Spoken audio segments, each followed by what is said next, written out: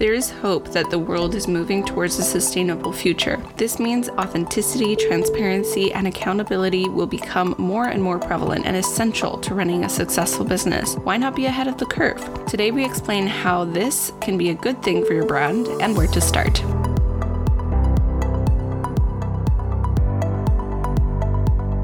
Hello everyone, welcome to the Nature Inspired podcast. I have to admit I missed recording. It's been a couple weeks since my last episode and it's nice to be back in the seat. I hope you're having a great start to January and the new year. Today's episode, I'm going to be talking about why transparency is so important in business. So for those of you who don't know, what I do here at Nature Inspired is I help fashion brands, entrepreneurs, or designers get to a point where they can build a sustainable fashion brand with transparency and authenticity at the core. Because right now there is a really major big issue with greenwashing, and I've talked about that in my first episode. So I'll leave that in the show notes if you want to check it out. But today I really wanted to focus on why transparency is so important for brands and also how it can actually benefit your business. Because, there's a lot of hope for the world moving towards a sustainable future, especially with what I'm going to talk about later, which is the New York Fashion Act, which I'm really excited about. But basically what this means is that transparency and authenticity and accountability will become more prevalent and essential to running a successful business. So the way I see it is, why not be ahead of the curve, right? So today we're explaining how this can be a good thing for your brand and also where to start. So the first thing that comes to mind is transparency can really help brands stay accountable to their sustainable development goals if they work with the SDG goals from the UN, or if you have your own company's sustainable goals. And so that's the first thing where transparency can be really helpful. Another thing is it can help manage and measure the progress and sustainable growth within your business. So it really gives you hard data of what you're doing and how you can improve and where you can improve and what aspects of your business needs to be addressed. Like for example, if you already measure your GHG emissions, but don't know how much the mill workers or garment workers are making on an hourly wage basis from your garment/fabric supplier, that's maybe where you need to spend a bit more effort in building your transparency strategy. So that's why it's super important. It really helps you get to a point where you understand the ins and outs of your company and what's going on. And it helps you also establish a strong relationship with your customers. Once you know what's going on in your business and you are kind of pairing the operational standpoint and the production with what you're actually saying on your website and everything that you're doing, it makes you feel very empowered in the work that you do. And it also makes you feel very confident in how you are making your clothes and how you're running your business, because then you can establish strong relationships with your customers and you feel confident in it. You don't have the nagging feeling in the back of your head of like, oh, but where did this fabric really come from? Or who's really making my clothes? It helps you as a brand really feel like you're in full control of everything that you're producing. And like I said, the third thing here is it really helps you establish a strong relationship with your customers. Let's say, for example, your brand has been audited by Nature Inspired. This can really help you because you can use that and announce it to your audience and build your credibility as a sustainable fashion brand. This helps build a lot of trust with your customers because they'll know that you're the real deal and everything that you're putting out is truly authentic, and they can rest assured that you're not greenwashing them for a purchase. Another reason why I focus so heavily on transparency is because I feel like, how are we going to fix an issue if 90% of us don't even think it's an issue, right? So if a lot of the media that we're ingesting is constantly saying, oh yeah, this is made sustainably sourced, made with sustainable materials, what does that really mean, And that's why transparency is so important as a brand, is you can really clarify what that means for you and what you're doing to become sustainable. And that builds so much trust, both with your partners, your supply chain, and your customers, which will eventually just help your business grow. So there's really isn't a downside of being transparent if you are truly sustainable. If you're not, there is a downside, because that means you need to be honest and open about what you're doing. And if you're not being honest and open, then yes, that's going to cause some issues, because you're basically greenwashing your audience. And so that would really mean that what you need to do is you need to revisit your operations and your communication strategies and see how you can be more truthful and authentic to help the fashion industry change, if that's what you really want to do. So now I want to talk about why transparency is important for the industry, for industry advancements, and for consumers. So I want you to just imagine for a moment how transparency can digitize fashion.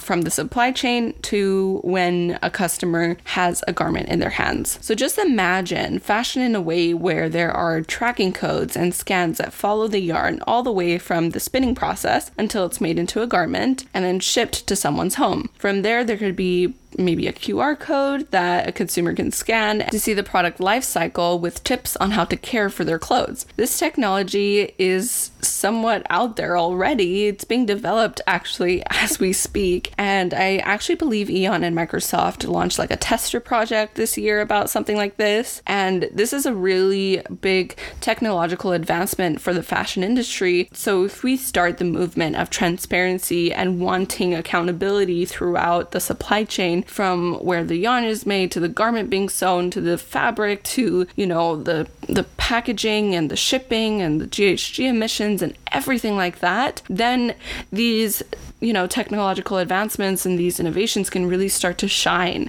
and we can start to see a whole new lens on fashion. It could be taken to a whole new level. And another point I wanted to mention as well is the consumer side. So consumers aren't really born to want more. They're taught. For consumers, demanding transparency from their favorite brands is extremely important. But like I mentioned in one of my previous episodes, I believe it was episode 12, that one's called Why Sustainable Materials Won't Shift Fashion. And I talk about consumerism and how big of a problem it is. But, the problem with consumerism is that it's a taught problem. It's not a born issue, And when we are kids, we're not born thinking we need to play with 7,000 toys, We can literally grab a stick and stick to it forever. We're very self-sufficient that way. And even now as adults, we normally stick to that one sweater that we love, even though we have a closet full of other ones, right? So it's really not in our nature as humans to need more. It's a desire that has been taught, and it's something that now as a society is a big problem, because we have been accustomed through generations to consume without really thinking about the repercussions. And that's a big societal issue that we need to address. And like I mentioned earlier,